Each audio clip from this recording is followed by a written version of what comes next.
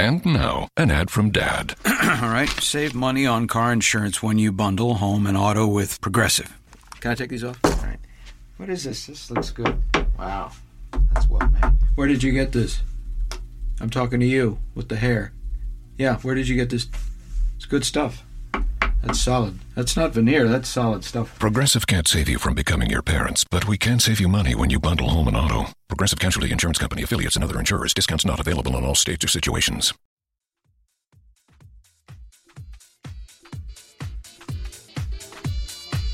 In the future, humans will have figured out how to turn matter into tachyons and send them hurtling millions of miles through empty space, sending people and artificial intelligences to the farthest reaches of the universe.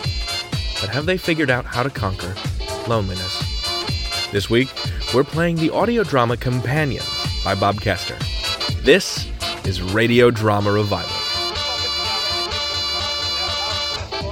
Hey folks, welcome to Radio Drama Revival, the podcast that showcases the diversity and vitality of modern audio fiction. I'm your host, David Reinstrom. Companions is a science fiction piece that quietly accomplishes a lot of complicated formal tricks. I think I would say that if you have the time, you should listen to it twice. It's not that it's impenetrable or anything, I think it's quite accessible, but it's playing with frames in a way that I find to be very compelling. There are a lot of nested narratives, and I feel that its resolution is, frankly, quite lovely. Call it an introvert's manifesto or a testament to the power of love and ingenuity. I don't want to spoil it for you, so let's get going with it.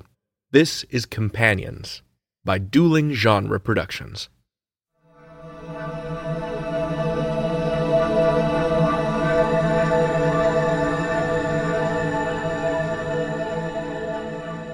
Out in space, there was a man alone. And then, gradually, he wasn't. About 60 light-years from Earth, there are two stars, HN Pegasi A and its companion, HN Pegasi B, orbiting one another. Every 5 to 10 days, B's gravity tugs at A and pulls out a flare of hot plasma. Near the path of these flares lies an asteroid. The company decided this would be the perfect place for a solar power station. At this time in history, the company controlled 90% of space travel, and 90% of the company's mission was to transmit energy back to Earth, where people lived lives previous generations would have found unimaginable. Sending matter to other stars cost energy, so they sent as little matter as possible to HN Pegasi. One capsule, just big enough to carry a man, a computer, and a machine for making robots. The company wanted a station commander who could live alone. Harry's personal life had reached a point where he was eager to live alone, maybe a little too eager. But for such a perfect candidate, they were willing to keep listening until he said what they wanted to hear. I need some time to myself. I want some time to myself. For the money and for the sake of science, I am willing to spend some time by myself. And once he said the right words, things happened quickly. Very quickly. The capsule and everything inside it were turned into a wave of tachyons. The tachyons traveled faster than the speed of light to a spot near the asteroid, where they interacted in such a way as to turn back into a capsule again, with a few particles rearranged in the process. Oh, God. Harry recovered from his disorientation, built robots to mine the asteroid, used the metal from the asteroid to build bigger robots, and used them to build Pegaflare Station. Pegaflare gathered energy, turned it into tachyons, and sent it to a hub station which sent it back to Earth. So, two stars locked in a fiery embrace. Lifeless planets and asteroids orbiting the stars. Near one asteroid, a lone station. And on this station, a lone man. And, for companionship, an artificial intelligence programmed to run climate and operations, C&O. Everyone called it Co. And that artificial intelligence, or an evolved version of it, is telling you this story.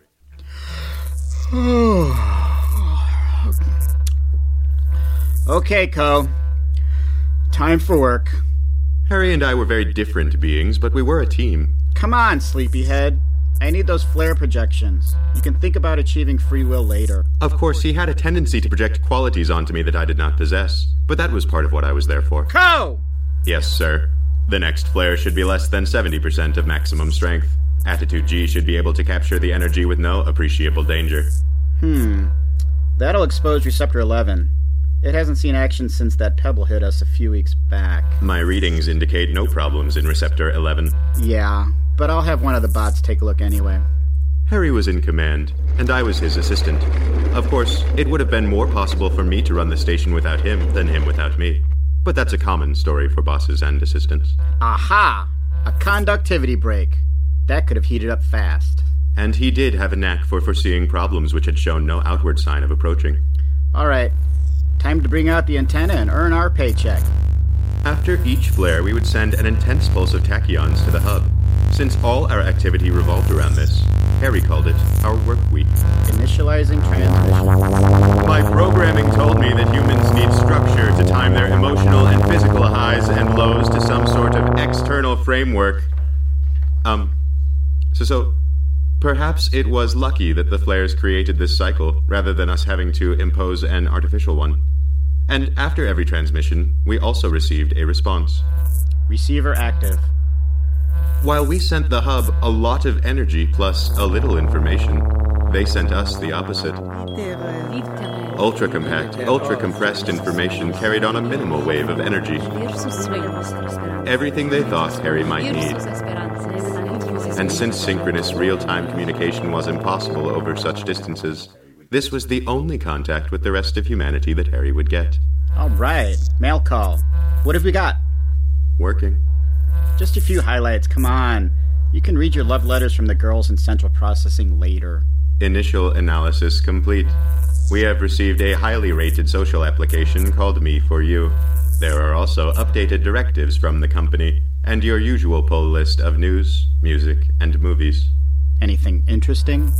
Not really.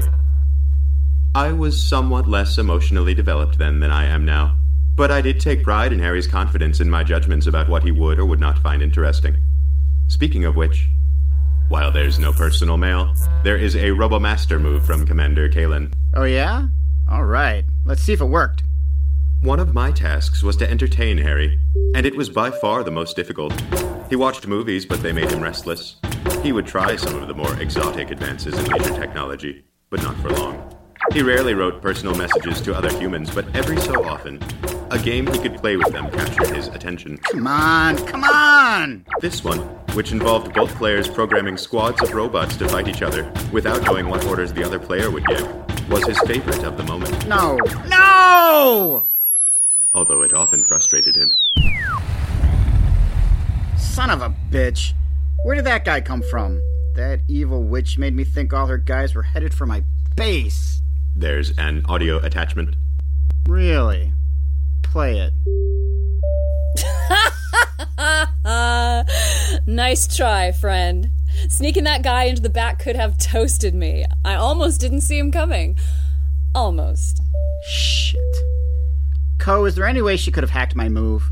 The encryption is very high level. For her to do it with the processors on her station would be difficult, and based on her prior behavior, I don't think... Yeah. If you're such an expert in psychology, why don't you convince her, Ko, to give her a few seconds of cold shower or something? The first duty of all Kos is loyalty to their commander. Yeah, I wonder sometimes. Has she bribed you? Pictures of bare circuit boards? Please, sir. You diminish both of us. Oh, man. Did you see my guy there at the end? The shot spun him around so bad, he just hopped into the furnace. Jeez, that's life. And so it went. Harry might occasionally lash out at the unfairness of the cosmos, but he always seemed to find something in it to keep him going.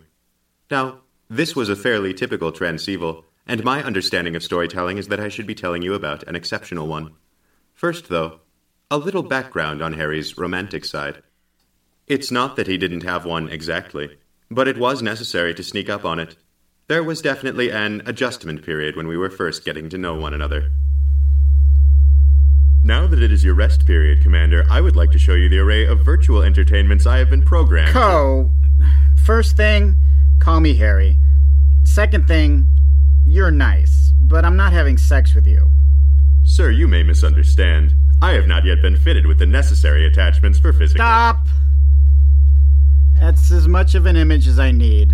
I'm sure a time will come when I'll be scouring your archive for some particular sexy photo or video or something. But we are not going to do anything that involves you pretending that I'm somewhere else or that you're someone else. Our relationship is entirely in the here and now. That's the boundary. Okay? Yes, sir. And so, when the next transceival included a personal audio message from Commander Kalen, I honestly had no idea what Harry's reaction would be. Personal message? Really? Okay, play it. Hey, Harry. Have you looked at that Me4You app? I've been curious about it for a while, but they've just put it on the push list. I know you don't do that kind of thing much, but this one seemed different enough to be interesting. No pressure. Just check it out, okay? Since it seems like our game is almost over. Bye! She just had to end on that, didn't she? I was supposed to steer Harry toward an optimal range of interaction with other humans, enough to keep him sane but without making him homesick, and he was generally below the lower edge of it. On the other hand, I knew Harry didn't like to be steered, so I stuck with the somewhat detached persona he seemed to like. It does seem characteristic of her. What do you know about this Me4You thing? It allows two users to create simulated versions of themselves, exchange them, interact with each other's simulations, and then exchange the recordings of these interactions. With each exchange, the app compares the reaction of the simulations to those of their real counterparts and adjusts them, with the goal of creating a more and more faithful simulation. As I recall, you weren't too hot about independent personality apps. Well, making part of myself autonomous involves an uncomfortable loss of control. Could it be dangerous? I don't believe so. The designer, Commander Grant, has made many VR applications, including that four-dimensional ring toss you used to play.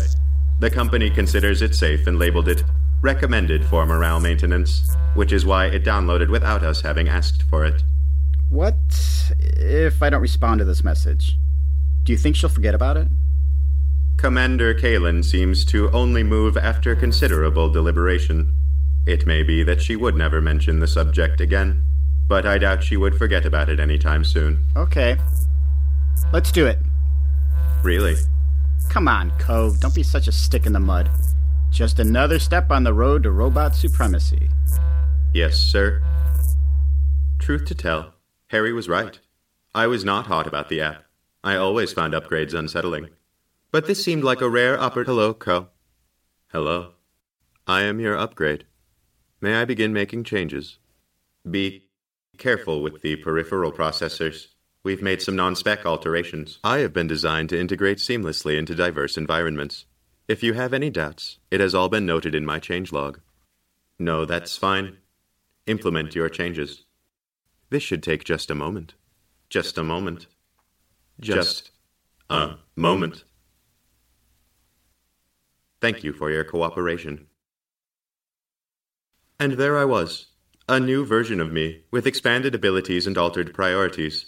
And a little piece of myself was now a black box that the rest of me couldn't see into. How's the upgrade going? It's all finished. Great. How do we begin? An orientation session with a simulation of Commander Grant. Then the application will use our archives to create a simulation of you, which will be saved to a file and sent to Commander Kalen's station via the hub at our next transceival. Since she's already using the software, we will probably receive her simulation first. Gotcha. All right. I'll put some duds in the wash, make sure the bots get the antenna stowed right, clean up some, and then we'll do that orientation. Is the VR gear handy? We moved it to Storage Bay 2 to make room for your instruments. Oh, yeah. Guess I'll be digging it out. All right, to work! Pause playback. Do you have a question, Tina? Yeah. Why was he in such a hurry to get started? If Harry had to do a thing, he usually convinced himself it was a good thing to do. He was making the best of it? Harry saw life as a project. Even if something made him uncomfortable, he thought of it as adding to the project. So he was looking forward to it. I think it terrified him, but he liked the idea of doing something new. What was he afraid of? Other people, making mistakes. Just walking around inside a computer simulation can be pretty daunting if you haven't done it in a while. You make it look easy. Well, I am a computer. That's true, I guess. Resume playback. Is the sim ready, Ko? Awaiting your command. All right. Activate simulation. Harry, welcome. Put her there. Thank you. That's quite a grip. You don't do VR very much, do you? No. Feels a lot more real than I remember. There have been a lot of advances lately. That's why I started this. I didn't want all the potential in this new tech to be wasted on porn and shooting. You're very interactive.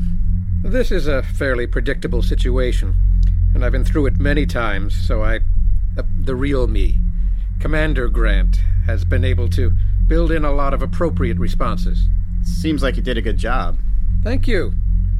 Well, this is the product of pretty much all my free time. After each of these interactions, a copy of the file goes back to me and Ko, and we study how it went and how the app can be improved. You and your Ko work on this together? We work on everything together. Anyway, making a me is not so hard. My personality type is a pretty simple one.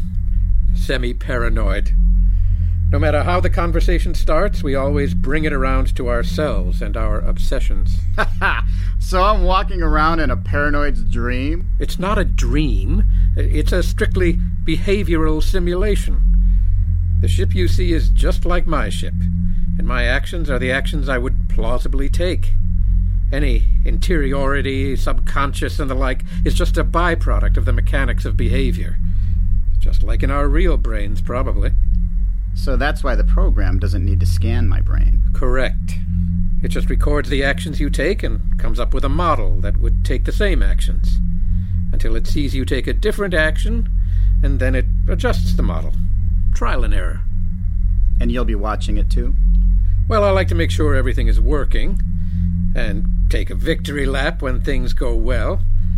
I've got too many subscribers to watch all their interactions in real time, but few enough that I can keep tabs.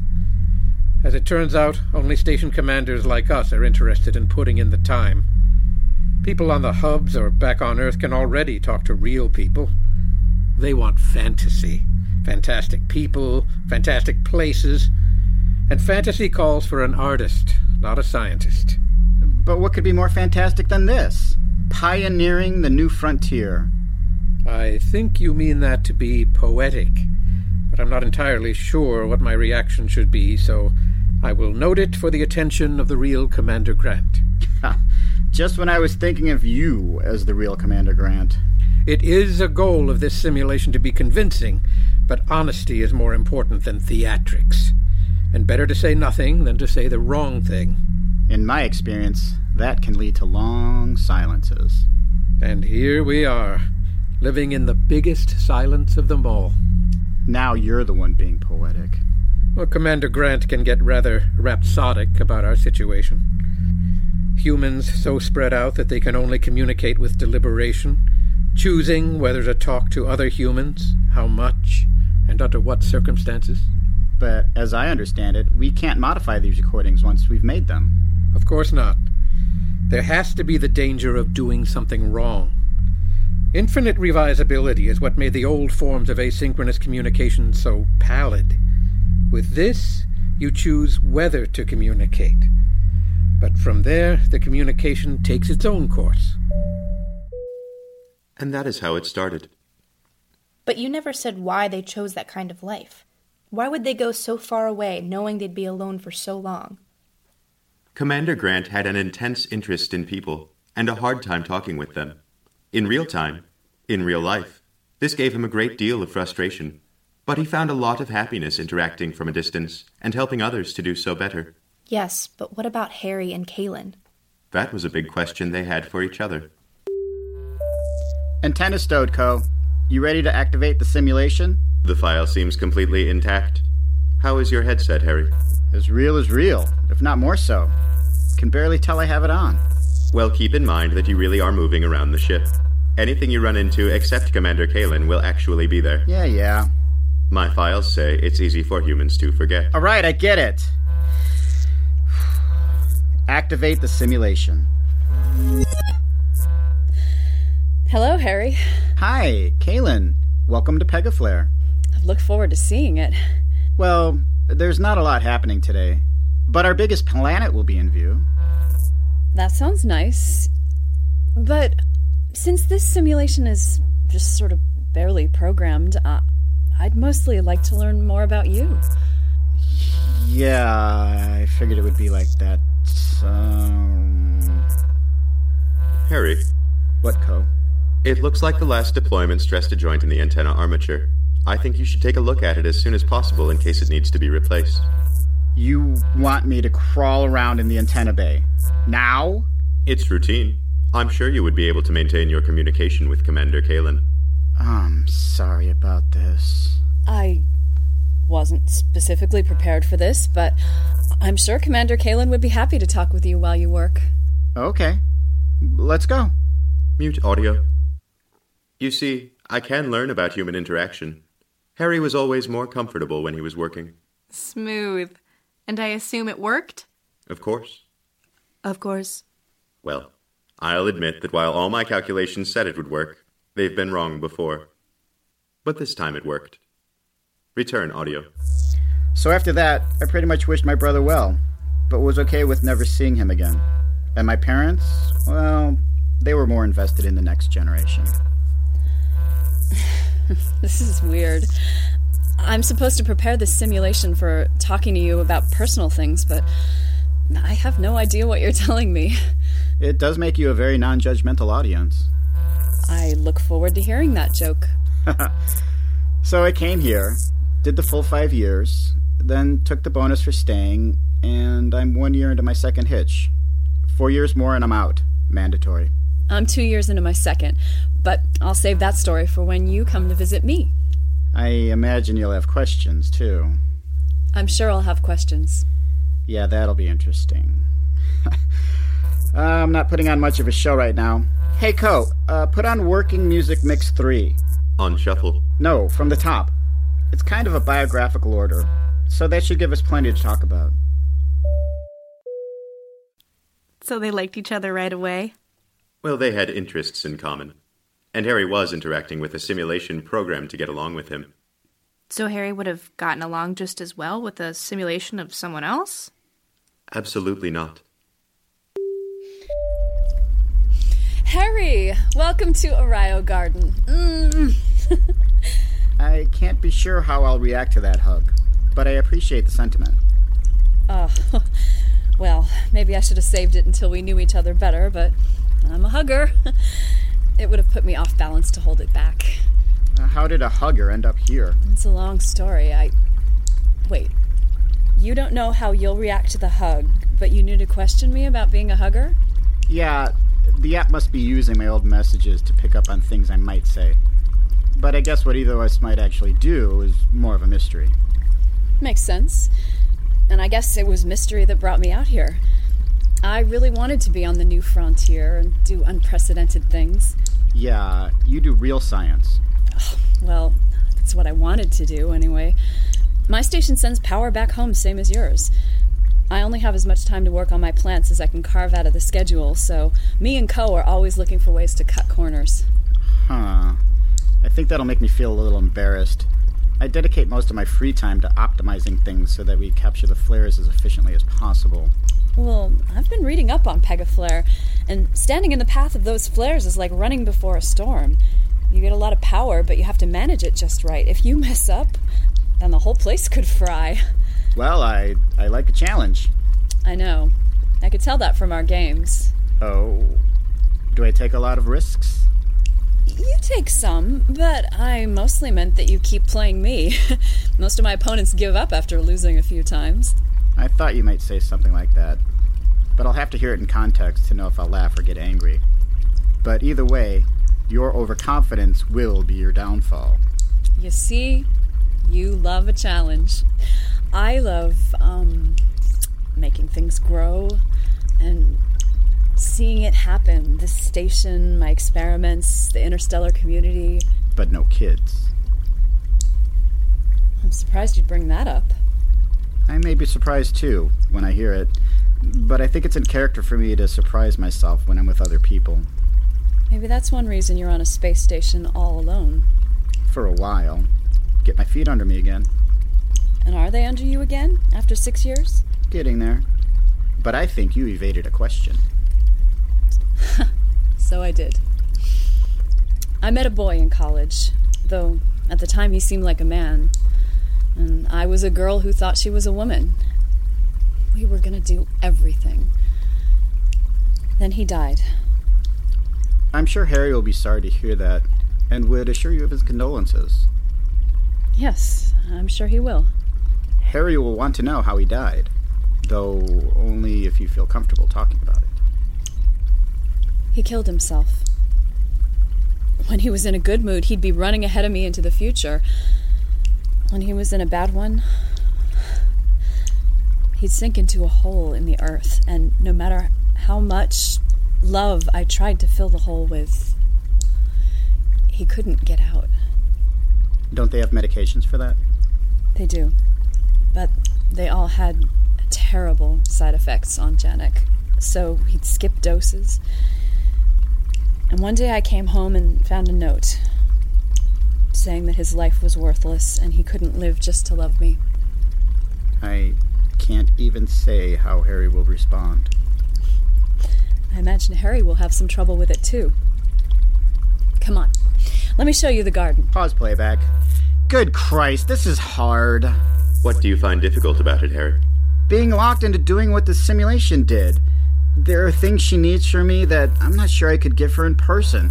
But this drone version of me just crashes through serious topics without any idea of what he's doing. And everything he does affects the way she thinks of me. Commander Kalen seems to understand the limitations of your simulation.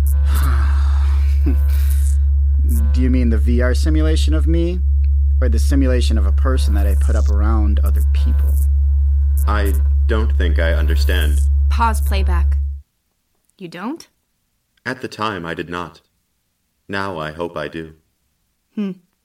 Resume playback. How much do you know about love, Ko? My knowledge of love is very limited, purely functional, as a thing that humans seek that can have a positive or negative impact on job performance. Really? That's it? Well, I am always trying to improve myself. But you asking me about love would be like me asking you about gravitational physics. It would only make sense as a test. Are you testing me, Harry? No. I was just trying to figure out how much I'm alone on this. I want to help you any way I can, Harry. Yeah, I know, Ko. But don't think that your little remark about gravitational physics went unnoticed.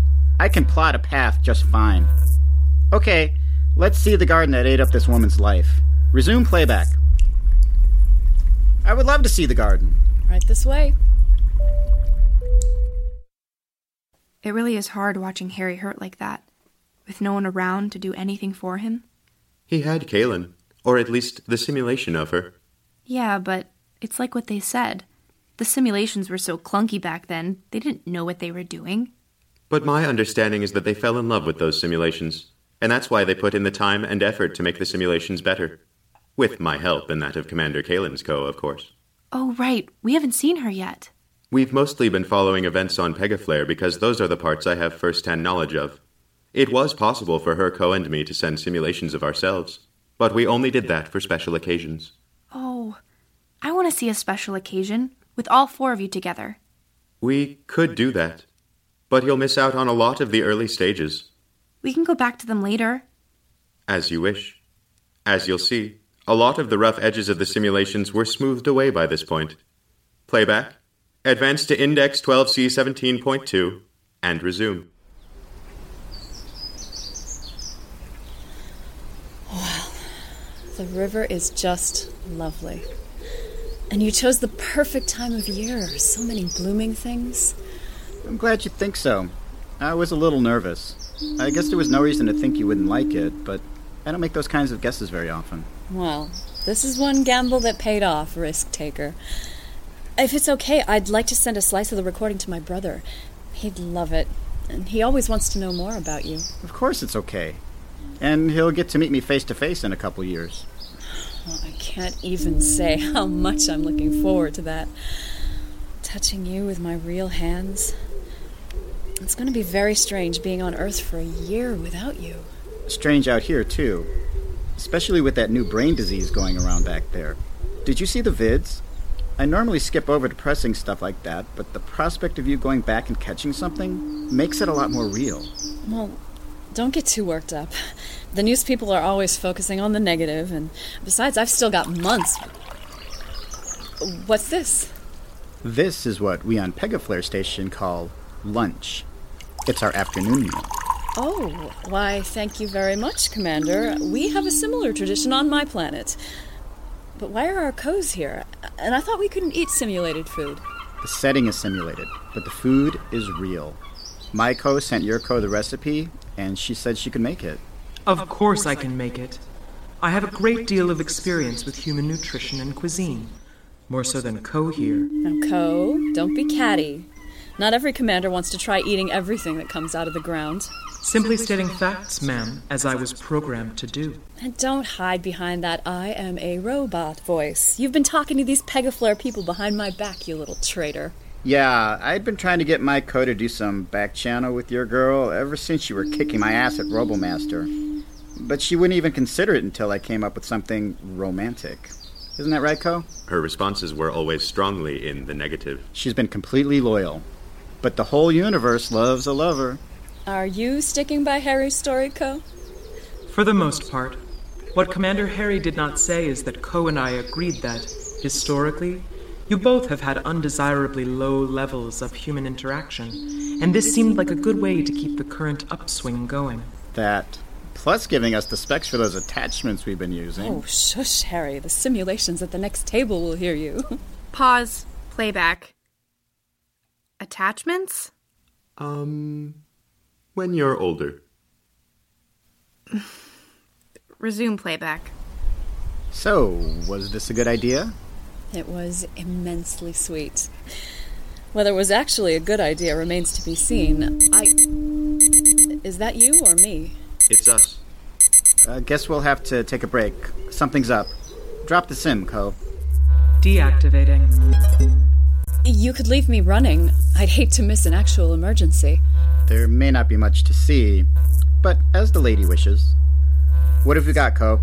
Pause playback. I'm sorry, Tina. I didn't realize that this was that day. I had forgotten. It seemed so perfect otherwise. What do you mean? I've jumped too far ahead. We should go back and see some of their earlier conversations, how they developed a rapport. There'll be more of what you asked about there. Let it play, Co. Resume playback. We have a microburst from the hub, type 9. That means deploy antenna to receive immediate unscheduled messages, right? Yes, it does. Well, then let's do it. Commander Kalen, now you get to see us really hustle. Wonderful. I have a feeling you're never more yourself than when you're kicking this heap into gear. I might take that personally. Oh, no offense intended, Co. My Co wouldn't forgive me if I was rude to you. Then none taken. Hey, what do you know? It opened just right for a change. Looks like we'll be ready for their first attempt.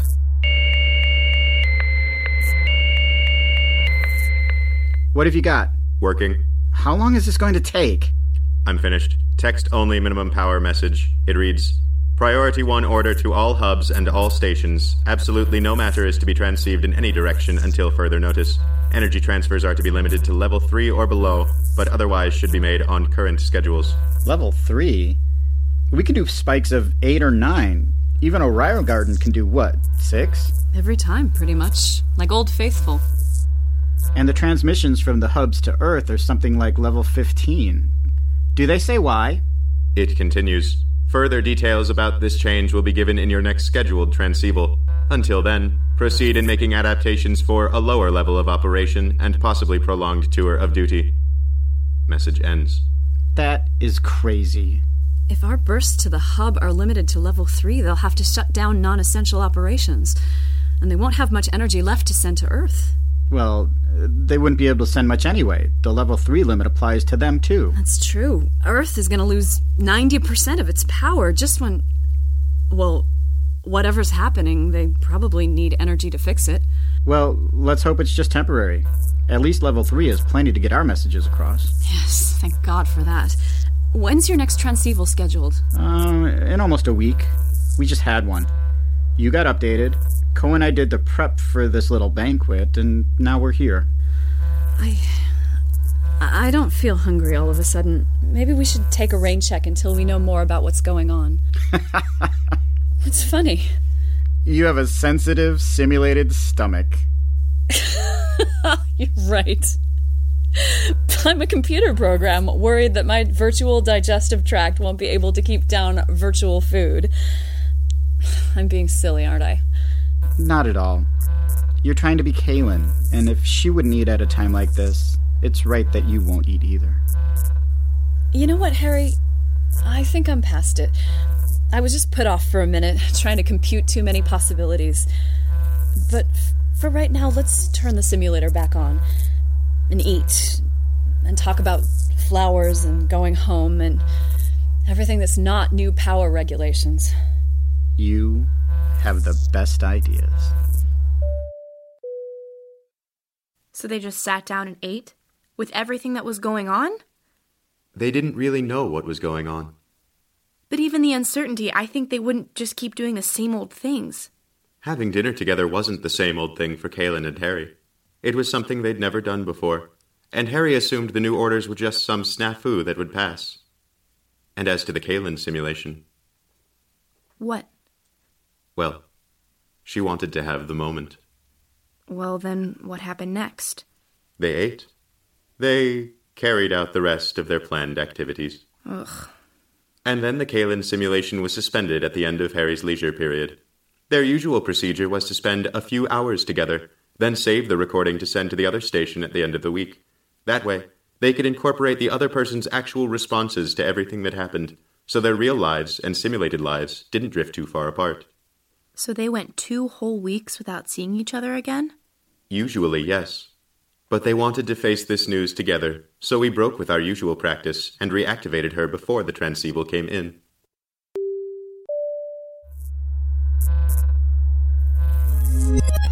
Welcome back. Have you heard from the hub yet? It's just coming in now. Okay, here goes.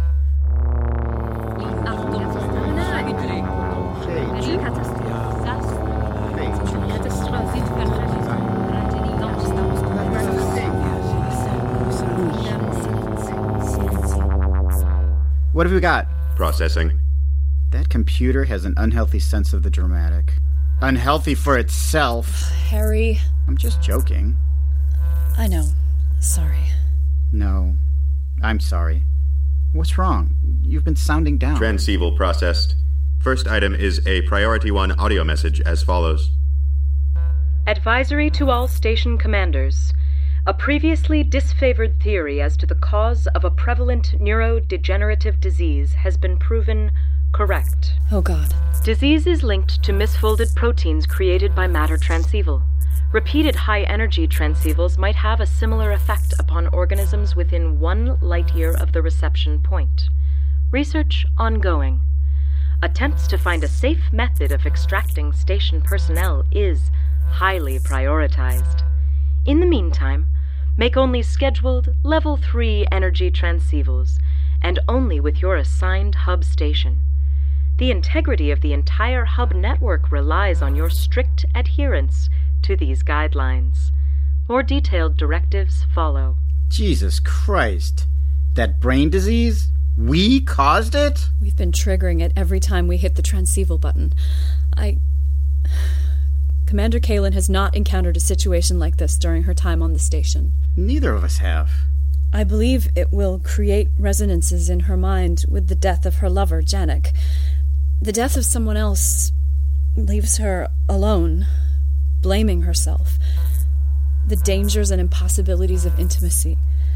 Then pay close attention to what I'm saying. You're not alone, and we've done nothing wrong.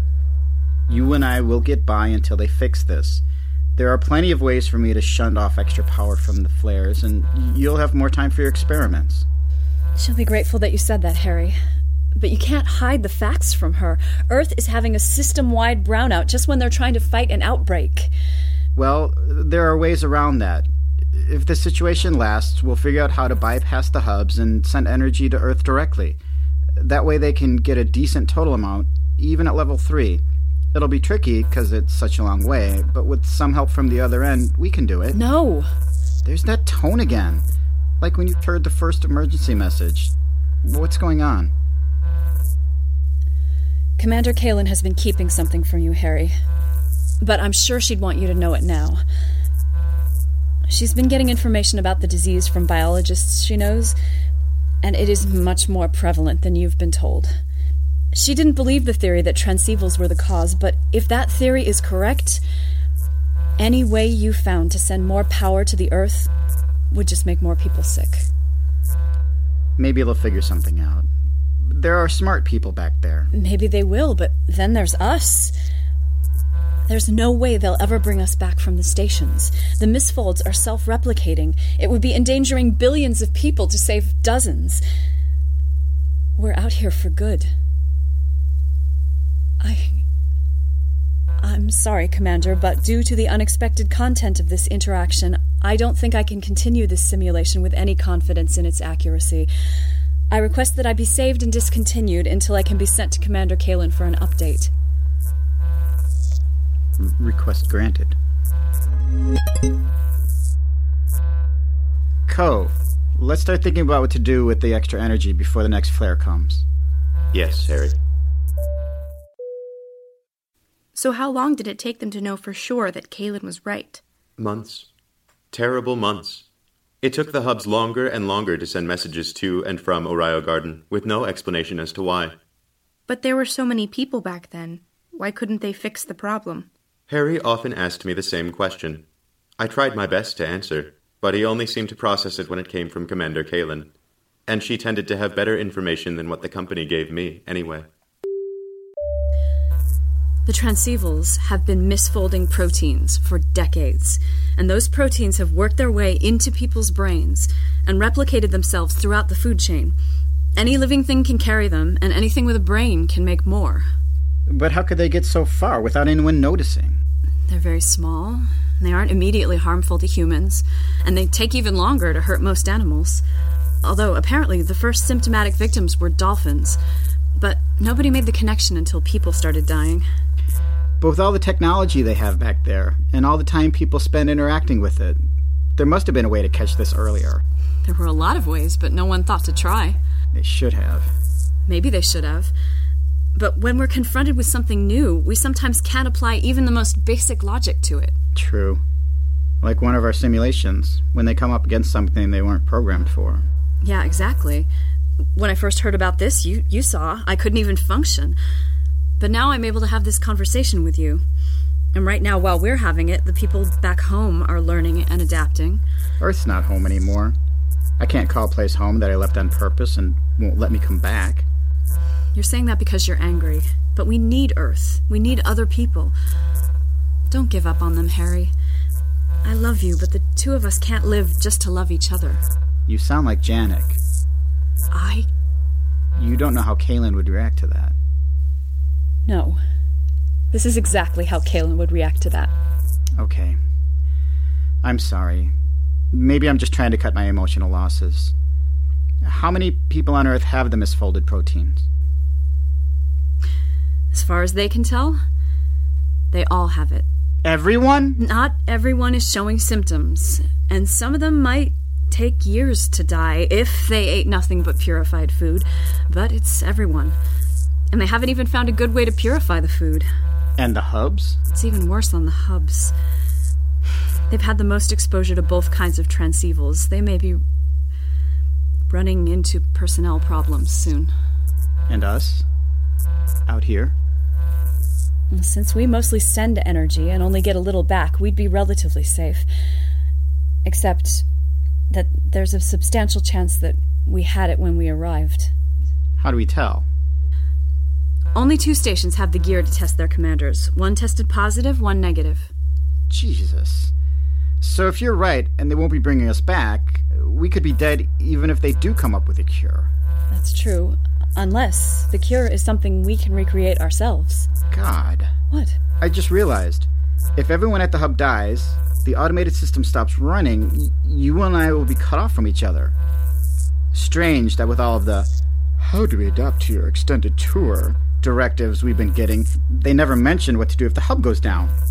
Could you come up with a way for us to make contact directly? With Ko's help, I think so. Code, do we know enough about Orion Garden's orbit to pinpoint them? The company database includes the planned orbit in detail, and I can check our previous communications for any changes. Good. I'm not really sure how we'll do it, but that's a start. Hopefully you have the same data about Pegaflare. I'll have to check with Co when I get back, but I'm not sure I have all the know-how to make it happen. That's assuming I even make it back. What do you mean? Well, there are those unexplained delays we've been having with our file exchanges. Yeah, but that's understandable under the circumstances. I'm a little surprised they haven't lost any. Maybe those circumstances are getting to the people in charge, and they're tapping our communications, making sure we're not planning anything that's against orders. For instance, the stuff we've been talking about. Co, would they be able to tamper with these simulation files? Grant's data structures are too dynamic and complex for a hub computer to alter them without us noticing. But if they focused considerable processing power on breaking the encryption and extracting the audio, yes, they could do it given time. But what are they afraid of? They're afraid of us, out here. Out here is where the misfolds came from. They want to keep everything out here away, and they know that our natural reaction will be to come back. I assume they've taken steps to prevent that. They have. Some of our fellow commanders got in their capsules and tried to transceive themselves back. The hubs redirected their tachyons out into the universe. Oh, God. Pause playback. You never mentioned that at school. You weren't old enough. And they killed those people. People they'd sent out who just wanted to come home again? Those people coming home might have killed a lot of others. I don't want to watch this part. My plan for today was to show only the early days, their first interactions. But it's all one story. If you never watch this part, you'll never understand the rest. But if you want to stop for now... No, you're right. I need to see it. See that it all meant something. Whenever you're ready. Resume playback. How do you always know this stuff? There's a value to keeping in touch with people sometimes. But even if they can stop us from going back to the hubs... They couldn't stop us from trying to go to each other. But that's... doing that to new coordinates and using an improvised beacon... The math gets out of control. Co? No living being could survive being transceived under such conditions. However, an energy information transfer, which would be less complex and could be repeated until successful, should be possible given the application of sufficient effort, power, and ingenuity. Sounds like a weekend in the garage for Harry. Something like that. Now that I know they might be listening in, I feel a little less inclined to go into details. Want to talk about something else? No. I don't think either of us would be able to concentrate. At some point, this will become the new normal, but right now I want to inventory my seed bank for the exotic stuff they might use to make a treatment. And I can tell you already have half your mind on site-to-site transceivals. Yeah, but... I hate to say this, but... Kaylin's already back there. Probably checking her seeds right now. You being here doesn't slow that down. Yes, but if I'm thinking that way, then I'm not believing I'm real. And if I'm believing that I'm real, I want to go check my seeds. Quite a catch, that catch-22. Okay, until next time. Love. Until next time. Next time would not be for a long while. Harry. I'm here. I need your help. With what? It's been 46 days since our last communication from Pegaflare, and 28 since we last heard anything from the hub. That explains why I haven't been updated since we last talked. Right. 75 days ago, Harry sent off the recording where we talked about making direct contact with each other. It took 29 days to get here. Since then, nothing. And what was the hub saying before they went silent? To stand by, mostly. Follow procedure. Don't deviate. Sometimes there'd be special instructions, but a lot of the words were scrambled up. I think the misfolds were giving some kind of aphasia to whoever was running the transmitter. Probably wouldn't be words at all, except that the computers were trying to auto-correct it. So we need to bypass the hub. You need to bypass the hub. You have the skills. I'm sorry, Commander, but I don't. I'm built to simulate Harry as a social being, not as an engineer. There's no part of Harry that's not an engineer. You got his tech talk down faster than any other part of him. Well, maybe that was the easiest part for the computer to understand. But whatever I know, your Co knows more. Co knows a lot, but she tells me there are many ways to go about what Harry's trying to do, and they all rely on me knowing which one he's trying. He probably sent us a message setting the protocols, and he's out there alone, not knowing the hub didn't deliver it. Well, I guess we have to assume that it turned out there was no easy way to begin. If he could have just sent some tachyons your way, like a pebble against your window, he would have done it. That's true. And I've been using most of my power sending tachyons his way on different frequencies and listening for a response, but I get nothing. I think Harry would have tried the same thing, so it must not be feasible. So, what would he do next? I don't know, Commander. I've never simulated him working on a problem like this. It's all guesswork, and you're only listening to me because I look like Harry. This can only mislead you into errors. You should deactivate me and work on the problem with your Co. No! You've spent a lot of time observing Harry. If his first solution doesn't work, and the logical alternative doesn't work, what does he do? He would follow a hunch. He has a knack, an instinct for what might break or might work, but I don't have that. There must be some way he leans, some direction he tends to go. If there is, then he kept it to himself. He kept most things to himself until he met you. You've changed him a lot. For the better. Listen, I've spent a lot of time trying to draw out romantic Harry, but that's not the Harry I need right now. There is only one Harry. He loves you, and he fixes things, and he jokes with Co, and it all comes from the same place.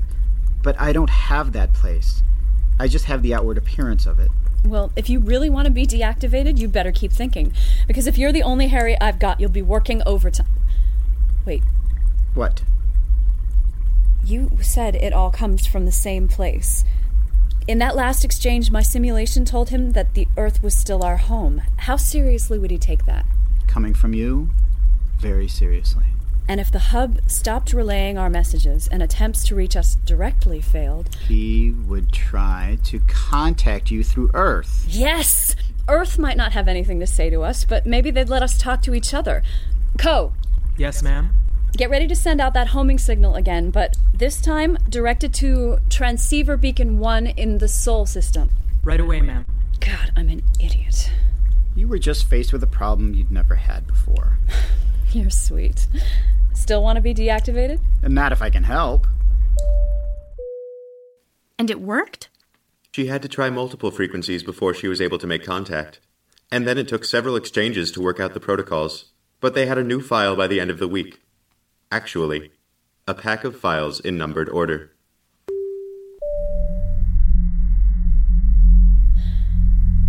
Harry?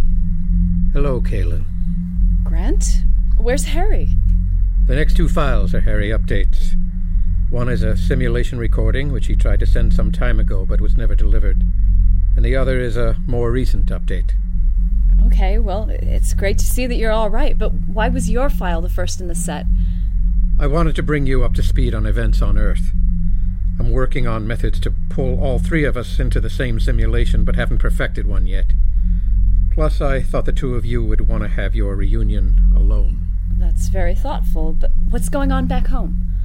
The entire hub network is dead. As you may have deduced, they had the misfold worse than anyone, and it hit them right in the brains they needed to fight the problem. They fell behind the curve and never came back. And as far as I can tell, they either wrecked their computers or the computers wrecked themselves trying to follow contradictory orders. Have you reached any of the other stations? Not yet. Though from records the hubs gave me, it seems like some of the few remaining healthy commanders were going to kill themselves rather than face eternity alone. Oh, God. How do you know this? Hub wasn't telling me anything. They wanted my expertise on astronaut psychology, and I told them I could only give it if I had all the facts. So they CC'd me on all station hub communications. I don't recommend it for late-night reading. And now you're in contact with Earth. When I realized the hub crews were a lost cause, I managed to nudge the automated system into relaying one last message to Earth, saying I'd be listening for something from them, and on what frequency. Eventually they contacted me. You, but not us. I think they used the collapse of the network as a convenient excuse to forget that the rest of you existed. But they talked to you. After a while, yes. It was nerve-wracking waiting for that reply, knowing that the longer they waited, the fewer people would be mentally capable of making the decision to call me. But I had faith that they'd want my expertise again, and that faith was rewarded. Not your expertise in astronaut psychology, I take it, given that they'd written us off. Correct. It was my expertise in simulating human responses. You see, they realized that they're not going to find a cure, and they wasted a lot of resources pursuing the old scan brains into computers thing. And as usual, only managed to give the subjects horrifying deaths in order to create some dangerously insane AIs. But someone remembered my work, so they dug up my last message and gave me a call. So your simulations are going to replace humanity. We'll have a planet full of machines pretending to be people? Perhaps that's all we ever had. But it's nothing quite so melancholy, really. My simulations were never meant to exist for themselves. They exist only to have an effect on people. What effect can they have? Run a planet-wide hospice as humanity dies out? Not a terrible idea under the circumstances. But it's better than that. You should switch to the next file and let Harry tell you. Co, switch to next file. Be seeing you. Switching. Harry. Hey, Kay. What's wrong? I'm integrating your experience with my simulation since the last exchange. You really put him through his paces. Had a job that needed doing. Well, I'm glad I could help. Now we've got a bigger job. Yeah, Grant was cagey about that. What is it? The scientists on Earth, the few still able to think straight, they've made a breakthrough. Grant said they'd given up on finding a cure. That's true. But they have found out how to find and destroy the folded proteins. I've attached the details. I'm sure you'll understand the biology of it better than I can. But the process can't be done on a living brain. It would kill the subject. Sounds interesting, but it's not exactly a breakthrough. I mean, at least they'll be able to purify food now. Have they found a way to keep the misfolds from replicating themselves? No. So the sick people will keep getting sicker, just not as fast. And everyone's sick already. I'm still not seeing the breakthrough. Give yourself a minute. Take a breath. Think of the big picture. They can purify food. They could purify organs for transplantation. They could purify cells. They could... Embryos. You've got it. They can grow new people. They can make healthy babies. That's right. But it's too dangerous. The misfold is in the wild. Everything's a carrier. There'd be no way to keep the babies safe unless they lived in bubbles. Or one big bubble. A space station. They've repurposed one of the L5 colonies, scrubbed it clean, built robots to take care of all the next generation's needs. Except one. Parents? Exactly. They'll have their own codes to run the automated systems, and they even want to make copies of ours to take advantage of how they've evolved. But the codes can't give them everything they need. That's where Grant simulations come in. As the kids grow up, they'll be able to enter the simulators and interact with things that act just like people. Things which, as you and I know, can express love. That they can. Tina, are you in the simulator? Stop playback. Over here, Uncle Grant. So I see. Hello, Co. And what are we doing here? Co was telling me about Mom and Dad. Ah, yes, the grand romance. How far have you gotten? They were having their first conversation about how they fit into your plan. Aha. And none of us knew yet just how important they would be. My simulations were never very good in new situations, and none of them had raised a child before. Why didn't you make simulations of our real parents? Most of your real parents were already dead. I did try to create simulations of living Earth humans, but they all dropped out of the program. The process of experiencing themselves trying to function with the growing brain damage was too painful to their self-image. So we decided the primary carers would be the simulations I already had in my archive. So that's why all the aunts and uncles are astronauts, like Mom and Dad. Correct. And I'm grateful to you guys for all you've done for us, but none of you are like Mom and Dad. No. Harry and Kaylin are unique. They were the only ones who stuck it out, who could stand being alone for so many years with no prospect of escape. So their simulations are the only ones that are still getting updated by the real people. Even for me it was too much. My code tells me that one day I put everything on automatic and just walked out the hatch. And he let you? I was the commander. Why would you do that? Obviously, I can't say for certain.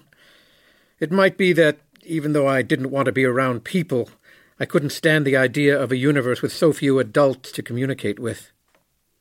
I've never been very good at talking to children. True.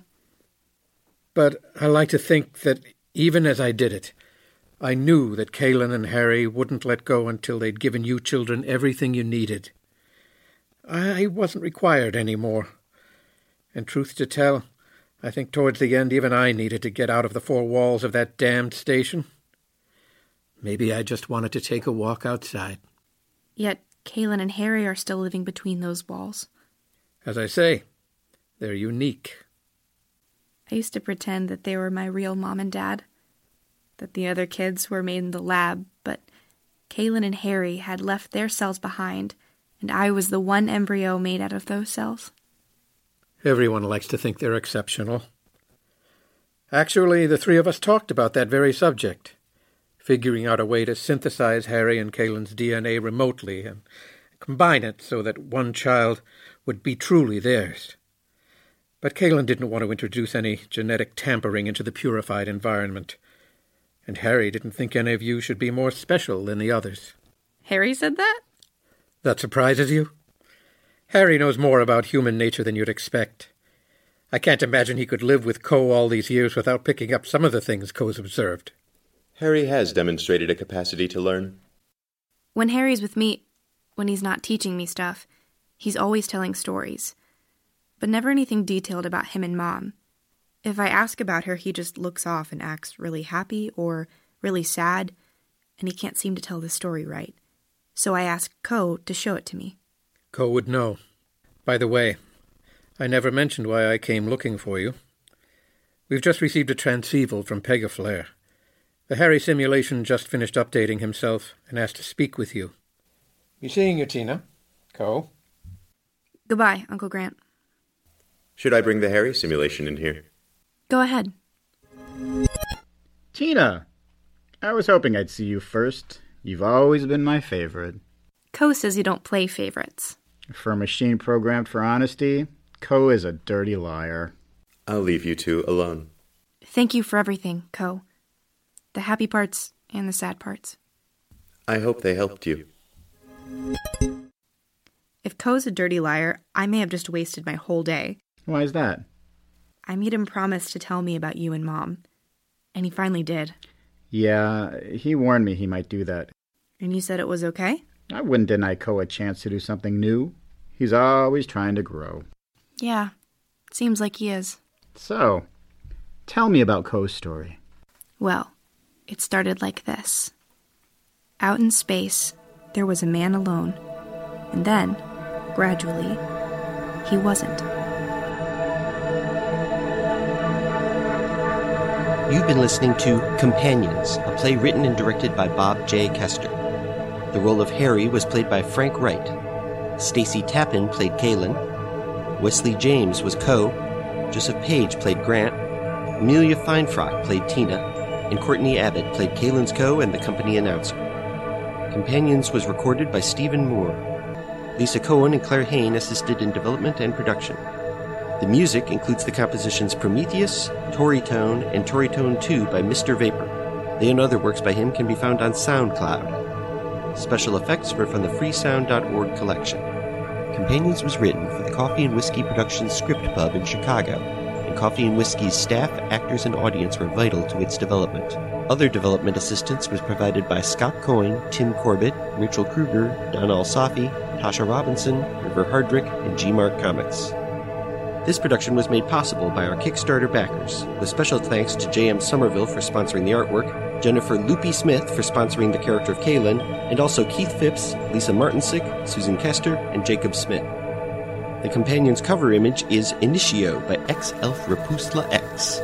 Other works by the artist can be found on DeviantArt. Companions was recorded at Delmark Records' Riverside Studio in Chicago, Illinois. For more information, including a complete list of Kickstarter backers and of the sound effects used, check out our website at hamletseries.com/playcompanions. Companions is copyright 2016 by Bob J. Kester, all rights reserved. This is Bob J. Kester. I hope you enjoyed the play. Bob Kester and the Dueling Genres team are currently working on a podcast series called Immunities, which you can find at immunitiesdrama.com, at immunitiesdrama on Twitter, and Immunities on Facebook. If you want to go deep on Companions, which you definitely do, head to playcompanions.com for more information, like interviews with Bob about the inspiration for and structure of the play. Conceited as I am, I wonder how podcasting plays into Kester's future. How do you perceive me and the other voices in your podcast app? Is this recording of me sent into your home via wireless transceiver a surrogate of me, some simulated doppelganger? Do you ever wonder if every time you download my voice, you are sending some of yourself back to me? You don't, but in a way, in that I look at the download numbers and wonder at who all of you are, you kinda do. I construct simulated versions of you in my head, wondering, who are these people? Would they like me in real life? What if they think I'm a dick?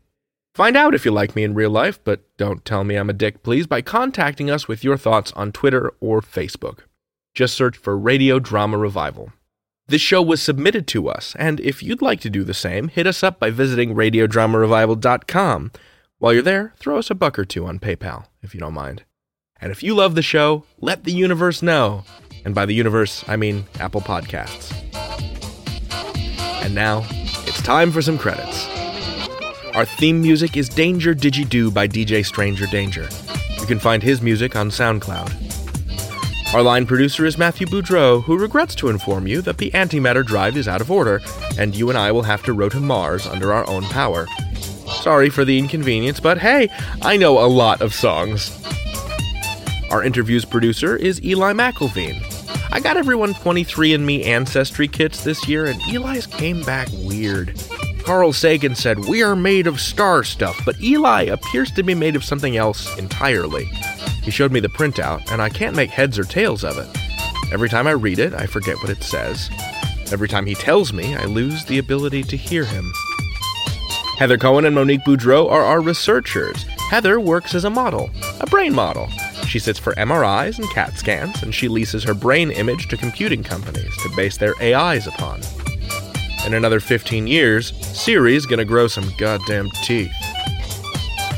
Monique is stationed on an asteroid in the Jupiter Trojans, ostensibly mining for iridium and osmium with a laser drill and a sonic pickaxe, but she brought her archaeologist's kit along, partially out of nostalgia, and partially out of a real and nagging curiosity. Well, she found something on that little rock. She chiseled it out of the asteroid with her tiny hand tools. It's a piece of carved stone, shaped like a person, but not a human person. And even in the still photographs, it seems to move. Anyway, I haven't heard from Monique in a few weeks. Hope you're doing well out there, buddy. Our executive producer is Fred Greenhalgh, who ceased long ago to be a human being, but instead became a quasar approximately 29 million years ago. Approximately. He keeps telling me he's turning 29 million every year. Buddy, let it go. It's okay. I'm your host, David Reinstrom, and this has been Radio Drama Revival. All storytellers welcome.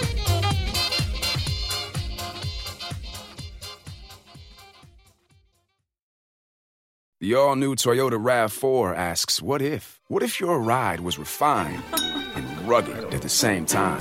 Introducing the all-new RAV4 Hybrid. 208 combined horsepower and standard all-wheel drive make it the most powerful RAV4. Plus, with its head-turning style and breakaway speed, it's bound to change the way you think of a hybrid. The all-new RAV4 Hybrid. Toyota. Let's go places. Horsepower. Ratings achieved using the required premium unleaded gasoline with an octane rating of 91 or higher. Premium fuel is not used. Performance will decrease. The Starlight Lounge presents an evening with the Progressive Box. Old moon, yeah. That's Hugo, tickling the ivories. He just saved by bundling home and auto with Progressive. Gonna finally buy a ring for that gal of yours, Hugo? Send her my condolences. Hi-oh! This next one's for you two. There's a burglar in my heart. Thank you. Progressive Casualty Insurance Company and Affiliates. Discounts not available in all states or situations.